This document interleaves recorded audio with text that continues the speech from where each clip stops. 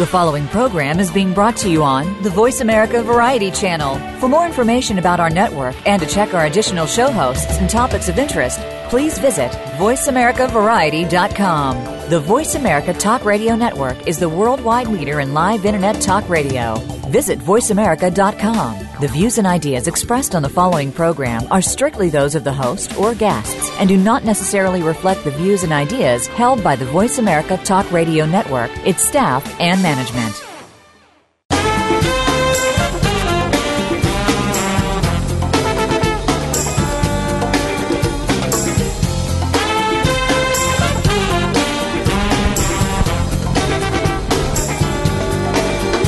Archaeology is often viewed as a fascinating, eclectic, yet ultimately quaint pursuit. This program explores archaeology from the perspective of professionals who demonstrate that in the 21st century, archaeology and its subdisciplines may hold the key not only to our past, but to our present and future. Welcome to Indiana Jones, Myth, Reality, and 21st Century Archaeology, with your host, Dr. Joseph Schuldenrein. Spend the next hour exploring where we came from and where we're headed with a leading researcher and practitioner in the field. Now, here is Dr. Schuldenrein. Good evening, everyone. This is Joe Schuldenrein from New York City, and we have a special episode of Indiana Jones, Myth, Reality, and 21st Century Archaeology for you today. We are going to be discussing a topic that we have sort of talked about on a marginal sense, but one that is becoming increasingly important in the methods of and applications of archaeology over the past decade and probably much longer. It just seems to have gained a tremendous amount of steam with the advent of high technology information systems as well as methodologies for remote sensing. And the topic here is geophysics. Geophysics has become, if not an alternative, certainly a major supplementary investigative route for finding archaeological sites, and when finding them, actually delineating them to a very large degree depending on surface and subsurface features on the ground and underneath the ground.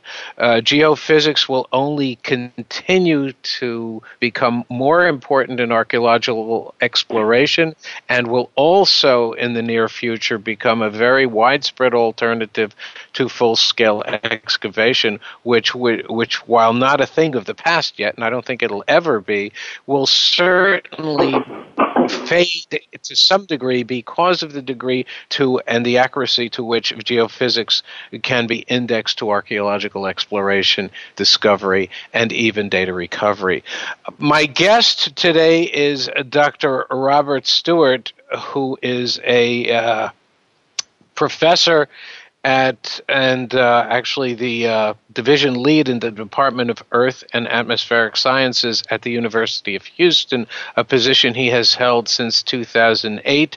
He currently holds the Cullen Chair in Exploration Geophysics at the University of Houston and is its director of the Allied Geophysical Lab. His career has included stints with Chevron, Arco, and Veritas Software, where he has worked as a processing geophysicist and senior research geophysicist. He co-founded the CREWES project, a university industry research consortium. He served as a president of the Canadian SEG, was awarded the CSEG medal, served and is a lifetime member of that organization. His professional interests include all things, and I quote here, all things related to multi-component seismic exploration, geoarchaeology, and planetary geophysics. He was recently inducted into the Explorers Club of New York, and it is my pleasure to welcome Dr. Robert Stewart to the program. Thank you for appearing with us. Oh, delighted to be able to visit with you.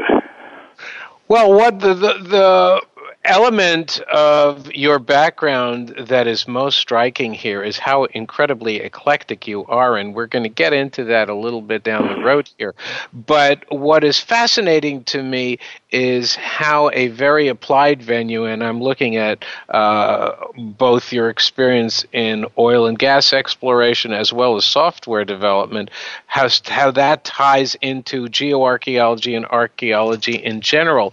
Can you sort of, in a very brief time, give us a little bit of background how your eclectic training and how you have sort of parlayed your formal training into an archaeological format? Well, I think as a geophysicist, we just love making pictures of what's underneath the surface. And so our job is to uncover interesting or understandings in the subsurface. And the geophysical methods are great for a whole variety of non-destructive and non-invasive uses. And I think that's one of the real keys for applying this to archaeology. You certainly don't want to disturb what's down there very much, but we need an accurate picture of it. So that's really where geophysics comes in. My background, loving math and physics as well as history and the outdoors, melds nicely into geophysics, and then that has a really useful application in forensics and archaeology. And we're sort of the radiologists of the geophysical world, or the photographers at the wedding. I think that's a very good way to put it, and I guess my real interest here is how did you actually make the transition? I mean, did you train yourself, let's say, and I'm just guessing here, pursuing a career in geology or oil and gas exploration, and then say, you know what, I'm really interested in archaeology as a sidelight, maybe I'll parlay that into archaeology, or was it a little different than that? Yeah, I think it came from a number of areas. The employment, of course, is largely with the resource industry, and a lot of the technologies are developed there. So, on the other hand, I think we can't help but be fascinated by Egypt and Greece and native burials and all kinds of things. So, my background was math and physics and sound and music, so making waves of any kind. But the application comes from really chatting with archaeologists, and in fact, it was the archaeologists and the security services who really approached us and said, "Can you help us out here? We've got to survey large areas and find what's down there, and we need help in scanning and reconnaissance techniques." So the archaeologists really came to us, and our first big project was down in Belize, excuse me, where of course, there are many, many, many structures, hundreds of ruins in Belize that are now jungle, encrusted or overgrown, and it's a massive archaeological problem. How do you survey these areas and really not spend time in structures that are not that unusual, and how do you find structures that really are unusual? So that was one of our first larger entries into the archaeological world with geophysical techniques. Let me back up and discuss that a little bit further. You said archaeologists in the security services. What? I'm not clear on that. Well, the forensic folks, we were involved in a couple of cases, kind of untoward activities, and in two of the cases, it was really the police services who asked us to help them find potential buried weapons in one case, and then straight criminal burials in the other case. And so they approached us to see if we could help them in reconnoitering and scanning areas and see if we could find, as you know, buried weapon is an important part of the case. And, of course, finding the burial itself, if it's a human burial, is an important part of the case, too. So we were really approached by some of the agencies to help them out. So you were working for the government, correct? Well, police services and investigative services, yeah.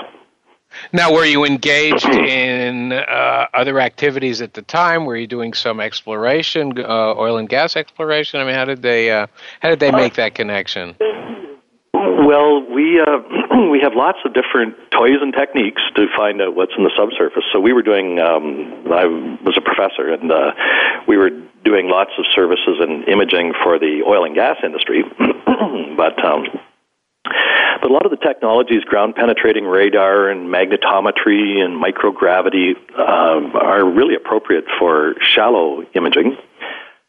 And so the services, for example, in the one case, the suspect was still at large, but had been a multiple murder and a shooting, and he was thought to have disposed of some of the weapons in large agricultural fields. So with security, we went down and started surveying the fields. And it was a pretty nerve-wracking time for us. Of course, we had the bright orange vests on with all of our equipment surrounded by armed personnel. But we were pretty obvious, and the shooter was still at large, so we surveyed the fields. And I can say that we found remarkable archaeological implements from the last 200 years. We didn't find a weapon, but we found lots that was interesting for the farmers. So this is sort of a CSI kind of combination here, which is kind of fascinating in and of itself. It really was, yeah. Did you find what you ultimately were looking for? Well, in that case, no, we didn't. We found lots of farm implements. And so the magnetometers and the radar really worked in that field, in those fields, to find lots of things of archaeological significance. But no, we didn't find the weapon in that one. However, we were working on another case. It was a drug dealer case who had unfortunately had some other people meet their demise, and he had hired someone to bury them.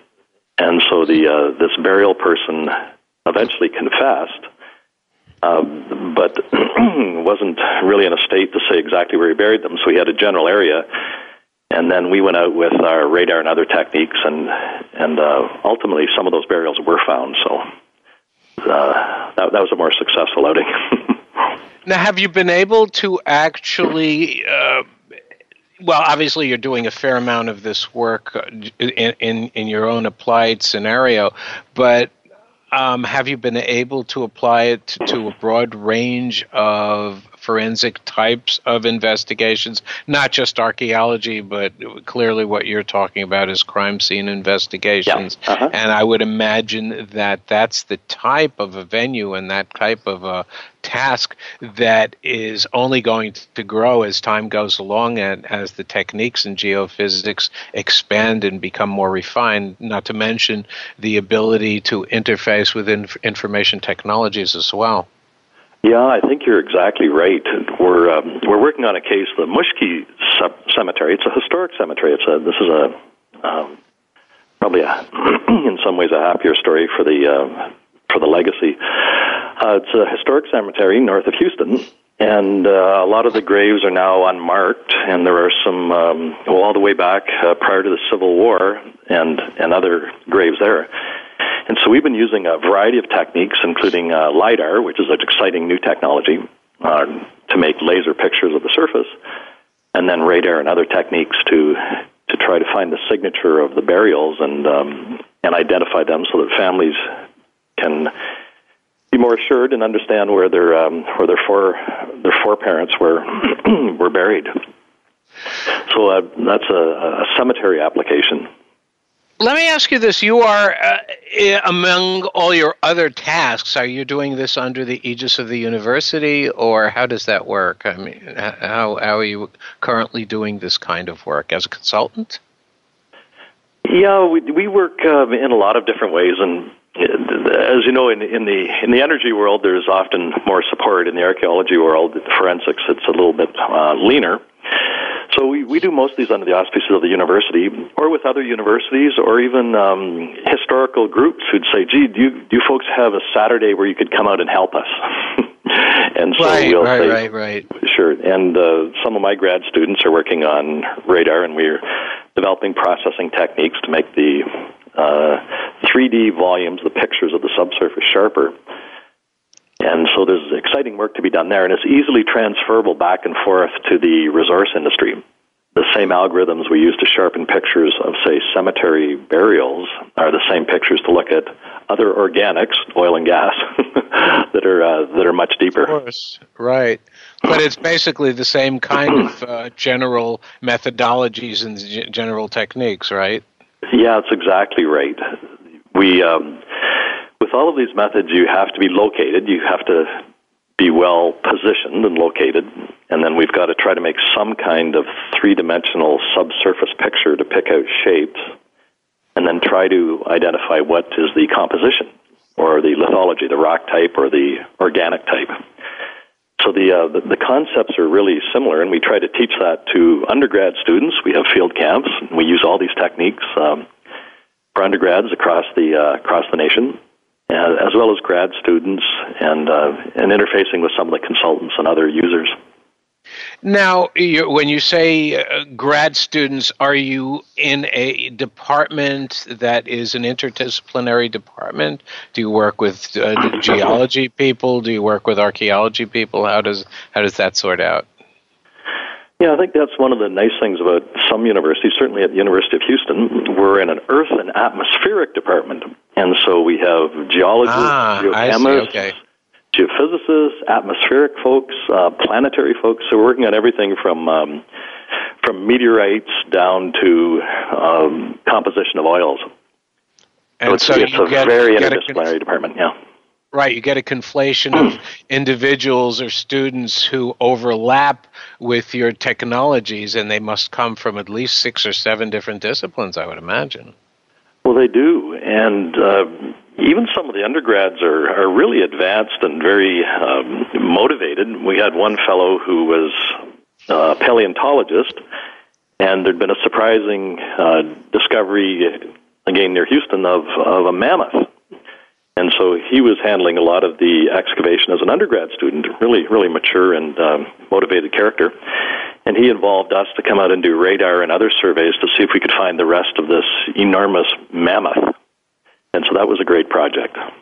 And was it successful? Did it work out well?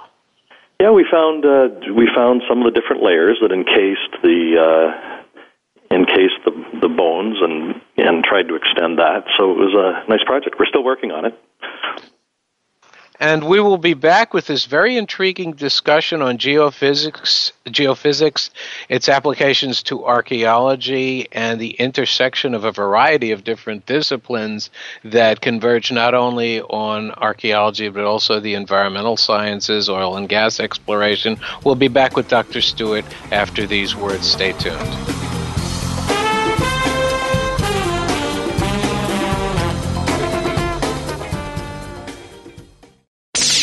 The Internet's #1 talk station. #1 talk station. VoiceAmerica.com. Are you or someone you know interested in attending college? With both college tuition and college enrollment up 60% since 2002, there is a lot of competition, and careful planning needs to be a part of the process. Tune in to Getting In, a college coach conversation, hosted by Elizabeth Heaton and featuring a team of college coach experts. We'll bring you the tips, techniques, and know-how to navigate the road to college and do so the smart way. Listen live every Thursday at 4 p.m. Eastern Time, 1 p.m. Pacific Time on the Voice America Variety Channel. American Heroes Network is a program for and about our American veteran heroes and their families. Join host Gary Ray as he shows what is being done to help our veterans and showcase the companies and organizations that are helping our veterans and their families rebuild their lives. Listen for American Heroes Network, live and powered by the Voice America Variety Channel, every Tuesday at 11 a.m. Eastern Time, 8 a.m. Pacific Time. Are you ready for an anything goes, hour-long foray into politics, pop culture, and societal tribulations? Then look no further than Between the Synapse with host Mark Tobin. Each show features nationally or internationally prominent guests discussing topics that go beyond the usual daily news, sometimes even way beyond. It's a weekly, fast-paced hour that you won't want to miss. Call in to join the party. Between the Synapse airs live every Thursday at 1 p.m. Eastern Time, 10 a.m. Pacific on Voice America Variety.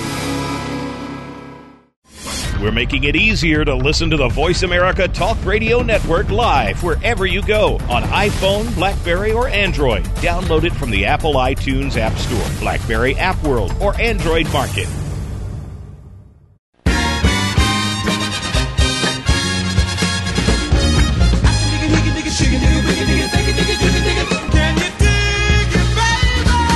listening to Indiana Jones, Myth, Reality, and 21st Century Archaeology with Dr. Joseph Schuldenrein. To be a part of our discussion today, please call 1-866-472-5788. That's 1-866-472-5788. Or send an email to indianajonesmythreality@gmail.com. Now, back to the program. This is Joe Schuldenrein with an episode of Indiana Jones, Myth, Reality, and 21st Century Archaeology. Today's discussion is with a very fascinating scientist named Dr. Robert Stewart, who is a PhD in geophysics from MIT and is a full professor and the division lead in the Department of Earth and Atmospheric Sciences at the University of Houston. Dr. Stewart has combined his geophysical expertise with applications in a variety of the environmental sciences and archaeology, specifically linking geology and archaeology and a number of other venues that he has both explored and pioneered.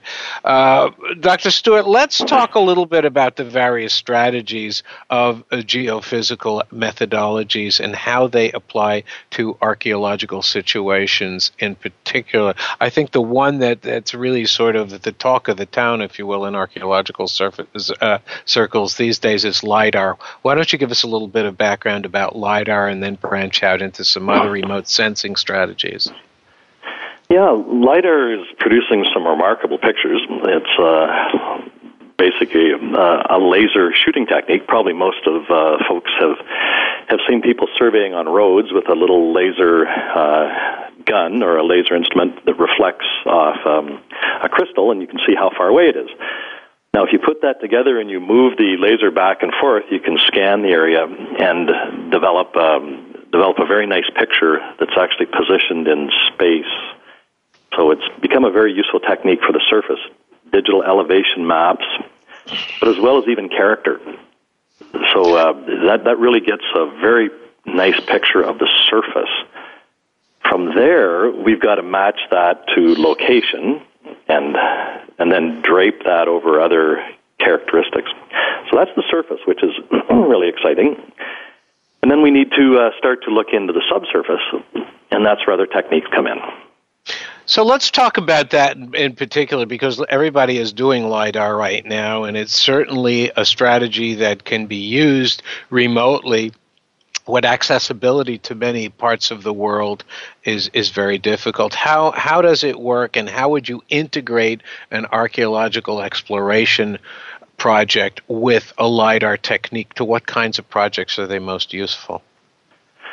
Well, for example, we've been working on this Mushki Historic Cemetery, and before looking at the subsurface, we get a very detailed surface map and set up LIDAR and their number of monuments and gravestones and other details. So with LIDAR, we'll get a very detailed elevation and character map of the surface. And there you have everything then mapped on the surface in a lot of 3D detail. And with the LIDAR point cloud, or the cloud of LIDAR points, you can take things in and out and look at that image. So that gives us the top part, and then it's all referenced with, or this is called geo-referenced, so we know exactly where we can start to look in the subsurface. So the LIDAR will give you geo-referenced information and will allow you to reconstruct digital elevation models, what we call DEMs, and that is a superb surface mapping strategy that will in turn provide sort of a window into what you may have in the subsurface, right? Well, yeah, and it also conserves a state of the surface at the time. When you think about it, we take pictures, but that's just really a 2-dimensional image. With LIDAR, we can have a full 3-dimensional image of every monument, every structure on the surface and capture that. And, of course, what's on the surface is an indicator of what's beneath it. So now we've got a full volume, a 3D picture of the surface with all of its structures that can be identified and coded and have other layers attached to them. So that's a wonderful step forward. in full color or anything else that we'd like to drape or attach to the structure and the surface. Let's talk about its applications, though, with respect to specific types of archaeological sites, so that, for example, and again, we're talking not just to professionals here, but we want to talk to the broader public. So one of the things that is certainly intriguing to people who follow archaeology is that obviously there are different types of complexities associated with archaeological sites. For example, what we used to call, and to a large degree still call, hunter-gatherer sites, very often associated with early time frames like the Paleolithic or even the Neolithic, Old Stone Age, New Stone Age. Those sites are basically very sparse relatively in terms of archaeological remains. We would have hearths, we would have stone tools, we would have bone processing stations, but not much more. And then as we progress through time and sites get more complicated, say, let's say early city-states, that kind of thing, Egypt, Sumeria, Mesopotamia, those type of sites leave a much richer archaeological record. Can you tell me to what types of situations LIDAR might be most appropriate and most practical, both in terms of archaeology and environment? Yeah, I think it can be pretty much used for all of those. You can imagine setting up a tripod and a surveying instrument that captures the full three-dimensionality and color of whatever's there.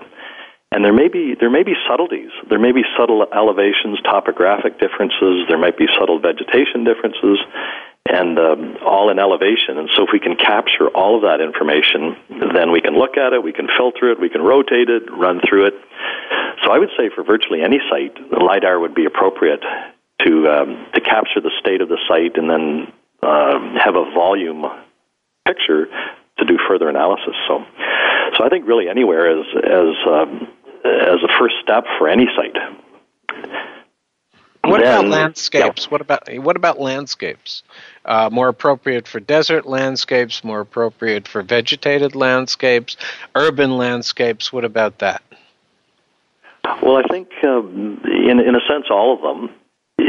But if there are obstructions, the LIDAR techniques are just shooting a laser and it's bouncing back and you're reconstructing all those little reflections and building a picture. So if there's a lot of structure, you're going to have to move it, and it's going to take a while to construct. It's a little bit like a Google car running around with lots of different streets. So in an obstructed site, a forest or something, it'd be quite a job to work with LIDAR. Well, although you could do it, you just have to patch everything together. So it's a little bit more useful probably for open sites. We use it a lot for even scanning outcrops. That's more of a geologic, but if there was an outcrop or, say, a dinosaur bone coming out of an outcrop, and maybe the outcrop is even inaccessible, you could stand across the river and do a LIDAR scan of the whole face with the bone or something, and that could be very useful to understand what age it is, where it is, and then your next steps in trying to excavate. What about, let's talk about some other techniques, remote sensing techniques, satellite imagery, for example, and magnetometer research. Why don't you walk us through some of the additional techniques that are used by archaeologists and by yourself or other venues for these types of applications? Yeah, well, the first thing that we're going to try to understand is, of course, what's the target? How big is it? What's the area that we need to look at? What are the properties of the target? And then what are the properties of the host material? And working the way down, of course, if you can do a remote sensing scan, an aerial scan, that can be fairly inexpensive, but might not be as resolved as one wants. Then we come down to contact measurements on the surface, and then maybe even some subsurface measurements. We work a lot with ground-penetrating radar, especially in the top 2 or 3 meters. Often the items of archaeological interest won't be too deep, but will not be apparent on the surface. So GPR, ground-penetrating radar, is a great technique that's often very sharp, and so it's really an appropriate technique for a lot of archaeology. and forensics and geotechnology and engineering. You're right, and we've used a number of these strategies as well. However, one of the problems that you have with GPR and a variety of these other strategies, and this is something that a lot of regulators often bring up, and with a fair amount of validity, is that you run a very high chance of recording what we call false positives, because any disturbance into the substrate can be picked up, especially if the instrumentation that you use is very, very well calibrated, so that, for example, in many locations where GPR would ostensibly be very helpful, it almost muddles the picture. And I'd like to get your perspective on that, because we do a lot of work, for example, in urban settings, and what we would essentially be picking up is old sewer lines, gas utility lines, fiber optic cables. If the resolution is good, in a sense, the better the resolution, the more difficulties we have, because we're picking up so many things that it's very difficult to actually filter out what's important for archaeological purposes with vis-a-vis something that actually obscures it. So how do you deal with that situation? Well, that is really true, and it's a fact. It's a picture of the subsurface. It is capturing that. And in fact, the radar or any other technique may capture more what you don't want than what you do want. And that's really true. It's certainly good to capture metal, often very well, but organics maybe not very well in the setting. Pebbles and tree roots and things, will be apparent. So, that's really interpretation. Really, we usually divide these ideas into three parts. There's the acquisition, there's acquiring the data, the appropriate data, there's processing it, and then there's the tricky part of interpreting it.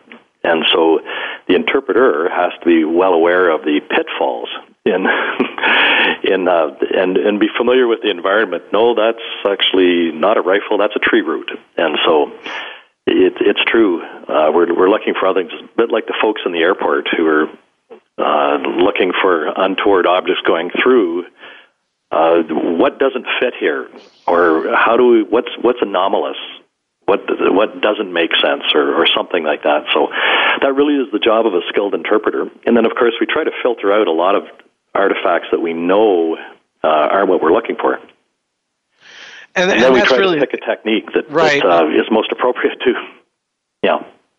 And that's a real problem. And I guess that one of the issues that we've had, and we've had this for a long time, because remote sensing technology is not new. It's been around for quite a while. Certainly remote imagery is something that's been around for many decades. The question is, and this, I'd put this to you because of your expertise. I think it's really important for anybody who does this work, and anybody that's going to be subcontracted to do this work, to in turn ask questions of the person or the group that would potentially hire them.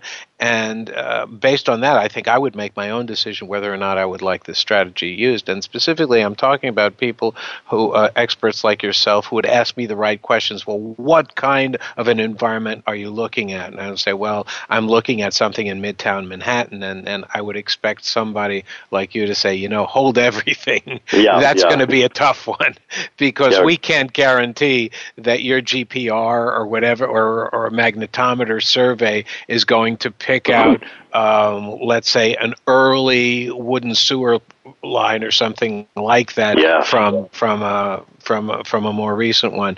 And so you'd have to almost ask a series of questions before you even say, you know what, my strategy is valid, let's go ahead and give it a shot, right? That is true as well, right?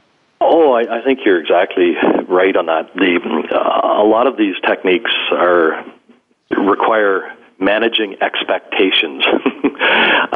We'd all like to have an X-ray picture of the subsurface that looks like your hand or something, and none of the techniques can provide that.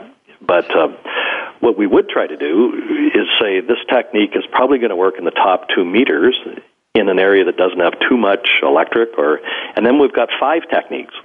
And in the resource industry or forensics or geotechnical or archaeological, it's really a case of overlying indicators. I've got 5 measurements. I've got 5 signatures. And, when I get all 5 of those, that's a pretty good shot. Or in this case, you're not going to get any of them. The environment just is not going to support anything we can do. We're sorry. We can't cure that form of cancer yet.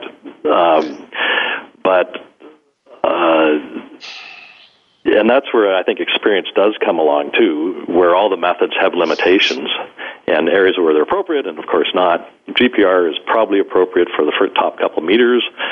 Microgravity may find something if it's big enough and shallow enough, and those are little ways. In the oil industry, we use modeling a lot, and that's one way, that's part and parcel. A client would say, I've got this structure at this depth with these characteristics, and we say, okay, we'll simulate a survey with whatever you want. We'll get the simulated, the computer model data, we'll process it, we'll make a picture out of it, and we'll see if it works. And that's really become pretty mainstream because the surveys on the large scale in the oil industry are so expensive that nobody would really go out and do a marine survey in the Gulf of Mexico or the Mid-Atlantic or something unless you knew that the survey design and survey technique was going to be adequate to image the target. Of course, yeah. And so computer simulations for all these techniques are really, really useful. And you can come back and say, gee, with this technique, we're probably going to be able to image that and see it. Or, you know what, we're sorry, we don't have a hope of seeing that in this environment. And you'd have to be very candid about that, obviously. Yeah.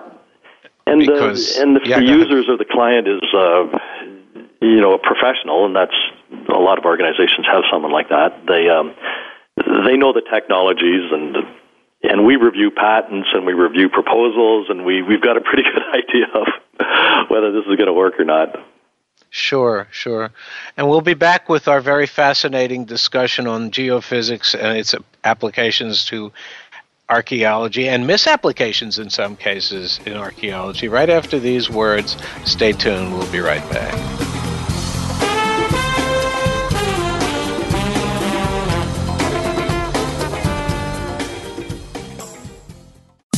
Streaming live, the leader in Internet talk radio, voiceamerica.com. The world we live in has become a crazy place. Poverty is at an all-time high in the wealthiest nation on earth. We keep calling on government to save us with new programs. And now, we have more people using food stamps than any time in our history. This problem continues to get worse. The answer to poverty is in our homes, churches, and communities, and through our children. Get the answers from The Mickey Ellison Show, Wednesdays at 8 a.m. Pacific Time, 11 a.m. Eastern, on Voice America Variety. There are over 140 million products manufactured worldwide. It is impossible to know the ingredients in these products, especially those made overseas. Stan Salat, creator of the HSF Mark and the Counterfeit Mark Alliance, is the host of People to People, working together for your safety. Stan believes in our right to know the type and amount of hazardous materials in consumer products and whether they are counterfeit. Find out how you can protect yourself every Tuesday at 2 p.m. Pacific Time, 5 p.m. Eastern on Voice America Variety.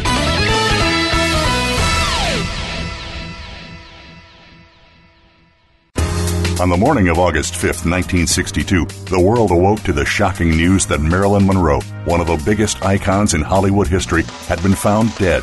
What really happened that night? Join Nina Bosky as she seeks to uncover both the life and tragic death of Marilyn Monroe and what keeps her so popular over 50 years later.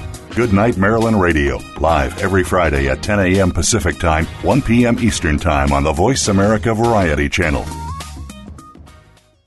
Follow us on Twitter at VoiceAmericaTRN. Get the lowdown on guests, new shows, and your favorites. That's VoiceAmericaTRN.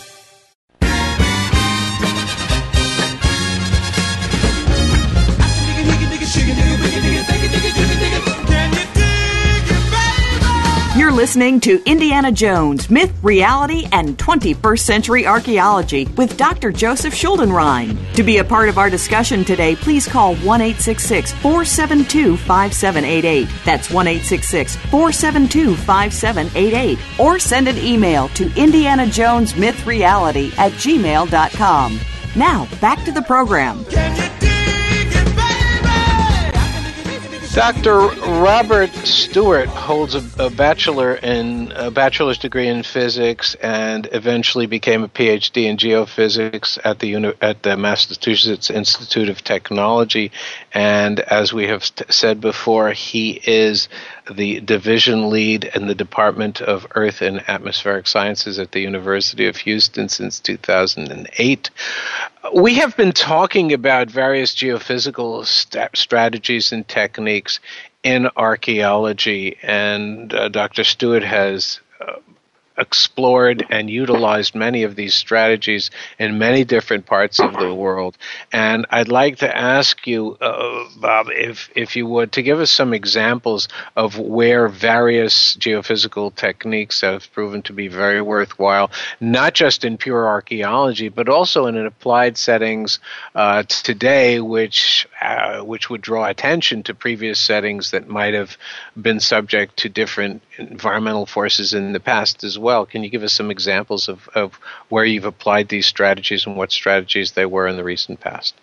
Well, I think, as we mentioned, a lot of the use of geophysics is really to support other activities such as archaeology.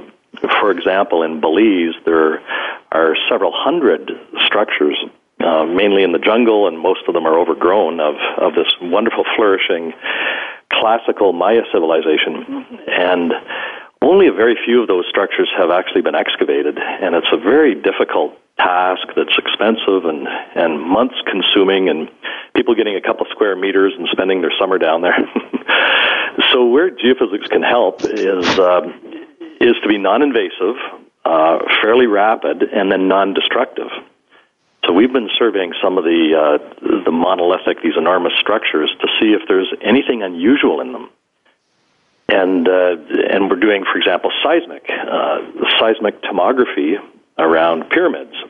Mm-hmm. And the goal is to see, is there anything that looks interesting inside this without cutting it or excavating it. Now, sadly, a lot of the bigger structures have been intruded, but we'd even like to know where the unauthorized excavators, where did they go and where did they not go? And so we can start to make pictures of that, and we've been putting belts of seismic sensors around the pyramids and just tapping on them as a physician would on your chest with a stethoscope, and trying to see if there's something interesting inside, right, or whether it's probably just a fairly common structure that should not be excavated. Don't spend the next 20 years on that one. Right. And I guess one of the side benefits of what you're doing is you can understand the mind of the looter. I mean, what are they looking for and how they go about doing these, and maybe even reconstructing looting events, which are probably very important in this day and age when some of the major treasures in the world are getting demolished by acts of war. Well, they are, and going back to our previous idea of capturing in 3D with LiDAR and other techniques, some of these priceless art pieces of work that may have been destroyed. But certainly with these big monolithic structures, many of them have been looted, but the looters didn't necessarily find the goodies either. And, of course, the laws are very strict in Belize and other countries about recovering artifacts. But seismic around and radar and microgravity, these are all great techniques that are completely non-invasive and non-destructive to see if there are cavities inside the structures or even to start to image the walls. For example, a lot of the pyramids in the Maya world were built over many centuries and built on top of previous structures. And so we're trying to, in a sense, take away the outer parts with the image and find how the structure evolved over maybe several hundred years. We can start to see rooms inside, etc. One of the points that you had made during the break, and I think this is very fascinating as well, is that you had been involved in the reconstruction and the search for the fault that produced the earthquake in Haiti in 2010. And I think one of the lessons that we might have as archaeologists, of course, it's sort of dwarfed by the reality of the catastrophe in Haiti, is that we could probably actually reconstruct the timeline and the mechanisms that account for natural disasters in the past. For example, earthquakes that would have occurred along the Syro-African Fault, which was an area where lots of cultural remains associated with early hominids and subsequently with later civilizations occurred, and you might be able to reconstruct those events and why those catastrophes and disasters happen based on your kind of techniques. Why don't you tell us a little bit about how your experience in Haiti taught you what that catastrophe was like and what triggered it? Well, it's true that paleoseismology and the techniques to try to recover from the subsurface, from the geologic or a geologic picture, that can tell us a lot, certainly about what was the consequence of an event like that. Earthquakes in the Holy Land have probably been absolutely key in developing a lot of how history unfolded. The Maya case, too. In Haiti, in 2010, of course, there was that massive, devastating earthquake. It's on a plate boundary. Haiti is on a plate boundary between North America and the Caribbean plate. And so naturally it was thought that the earthquake would be right on this boundary, but it turns out that it wasn't. And so it's being called what's labeled as a blind fault. In other words, the rupture area did not express to the surface. So it's a big mystery of exactly what was the structure and the tectonics of that earthquake. Now, where it becomes important is, will this kind of event happen again? Where, why, how big? And so what we're doing in Haiti is attempting to do subsurface imaging to find the fault. So it's a search for the fault. So you are basically saying here that you don't really know why that happened, but that you are exploring the possibilities by more detailed mapping to see whether or not you could get to the underlying mechanisms based on higher resolution imagery. Exactly. That's exactly it. So while trying to have a humanitarian purpose of helping Haiti redevelop its infrastructure, and especially its technical infrastructure, to our knowledge, there have been no surveys, no seismic surveys, reflection surveys that are our best way to see deep in the earth. There have been none done in Haiti. So this is a real call to help us go down there and help them. So there's no real high-resolution picture of the area that faulted, the epicenter and the hypocentral area. And consequently, we don't really know the mechanics of what caused that enormous event. And yeah, go ahead. I'm sorry. Go ahead. Yeah. So this is a big puzzle. Where was the rupture? It didn't come to the surface. Where was it? It wasn't on the huge transform fault. So where was it? What kind of rupture is it? And then looking at it kind of archaeologically, there are other areas where we are looking at high-resolution images in the lakes and trying to reconstruct the paleohistory. There have been many events, and what seismologists try to do is say, look, we had a magnitude 7.2 in 1700, we had another repeat event in 1820, and now we had one at this other time. We're building up the statistics to what we can expect, and so that's really the paleo idea, the historical reconstruction. And that helps say, gee, this is prone to a 1 in 100 year event. It should be zoned this way. You should build buildings like this. And so that's the kind of historical view that we try to extract from these other measurements. Let me ask you another question, because as we had discussed before, one of the drawbacks of using many of these strategies, many of the remote sensing strategies, is the fact that circumstances have to be just right for 100% maximum utilization, if you want to call it that, or cost-benefit utilization. You really have to have the appropriate circumstances.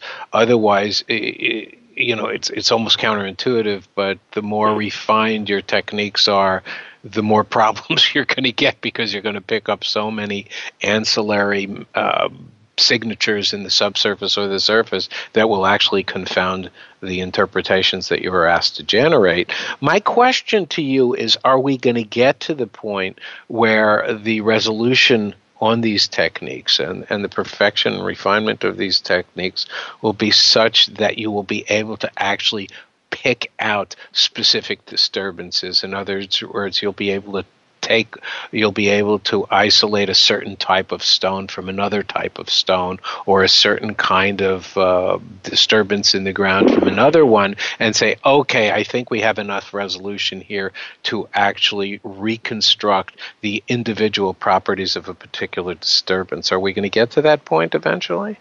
Well, I think we're there in some cases, and we're very hopeful that within certain limitations we will get there. For example, the oil industry now uses three-dimensional seismic surveying that just gives shockingly good subsurface pictures. We can pick out faults. We do what's called seismic inversion, and we get an estimate of rock properties, rock type, even pore saturants, what's in there. So if you spend enough money, you can get a pretty darn good picture in many, many areas. Right. Likewise, with all the stimulated reservoir work going on, hydraulic fracturing, these events are being monitored, and the industry has just increased massively, and we're learning so much about how can we characterize subsurface events. So this is an area where I see cross-fertilization with all the effort that's gone into microseismic monitoring, hydraulic fracture monitoring. We're learning so much about how rocks break that I think that's going to go back to the big earthquake world and help us understand major events from these micro events, the technology around it, the imaging. So I think it's looking pretty good. We won't get down to laser-like precision 6 miles underneath the earth, but we're doing better and better all the time in making those pictures. And that really calls attention to a lot of issues that I think many of us are going to have to deal with. Certainly, one of the issues that I think is really critical here is the convergence of the types of remote sensing technologies that really, to some degree, to a large degree, are being developed by the oil and gas industry, converge with archaeology. And as I had mentioned to you before, and you obviously knew this, oil and gas really is the major funder of archaeology in certainly the United States and much of North America. And I think that bringing together the techniques of that industry with the preservation community is one of the strategies that is really a very positive development that might sort of mutually enrich oil exploration and historic preservation. Do you see that as a possibility going forward? Oh, definitely. I think one great example is the earthquake community, which with the U.S. Geologic Survey and lots of other folks, was really very separated from the exploration geophysics community, the folks looking for energy resources and other resources. But hydraulic fracturing has really brought those two communities together, because the fracture, the break of a rock, is a mini earthquake.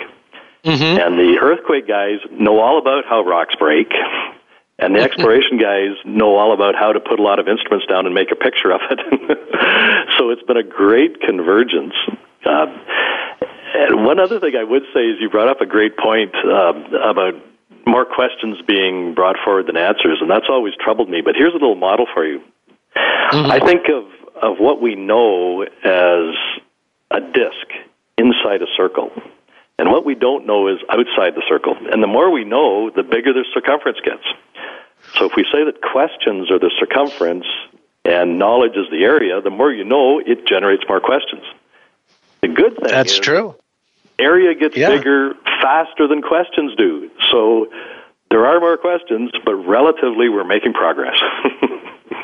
And you see this as something going forward that, say, these timelines for progress seem to tighten up more and more. I mean, methodological advances certainly have accelerated over the past decade, and I think the future indicates that they will only accelerate more as time goes forward. So I would say there would probably, and I hope you would verify this, that there's hope for a lot of optimism going forward in terms of the resolution capacity in high-tech exploration. Oh, there really is, and in fact, it's really a fact, because we can put down many, many more sensors now. So computers are much faster. We've got more channels, more streams of information that we can measure and then process. So, for example, in the oil industry, we often say used 96 sensors. Mm-hmm. Now we're using 100,000 sensors. And so the picture you can make with 100,000 measurements is much, much better than what you can make with 96 measurements, for example. Of course. And then what order of magnitude. Many order of magnitudes, it's true. And so the pictures are definitely getting better. And what we can do with them and how we can interpret them and how we can overlay them and the different measurements, it's going ahead very, very fast. And even we were chatting earlier about drones and other instruments that we could put in places where we couldn't before. So, for example, in Haiti, if we'd been able to put sensors all over the area, unmanned sensors, because it's a disaster zone, but if we could fly in sensors and put them around, we could have recorded aftershocks right there. Wow. And we would have a much better idea of what had happened. In the future, and we're experimenting with this right now, but in the future we could potentially do things like that.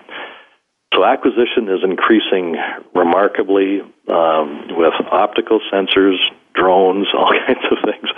Processing machines are going much faster, and how we visualize and interpret is improving amazingly too. Well, I want to thank Dr. Robert R. Stewart of the University of Houston for his unique insights into the world of geophysics in both environmental science and in archaeology in our own domain.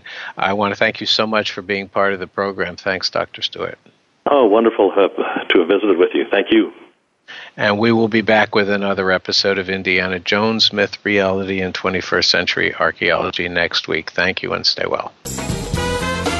Thanks again for tuning in to Indiana Jones, Myth, Reality, and 21st Century Archaeology with Dr. Joseph Schuldenrein. Please join us for another unique journey into the past next Wednesday at 3 p.m. Pacific Time, 6 p.m. Eastern Time on the Voice America Variety Channel. In the meantime, think about the past with an eye towards the future and a better tomorrow.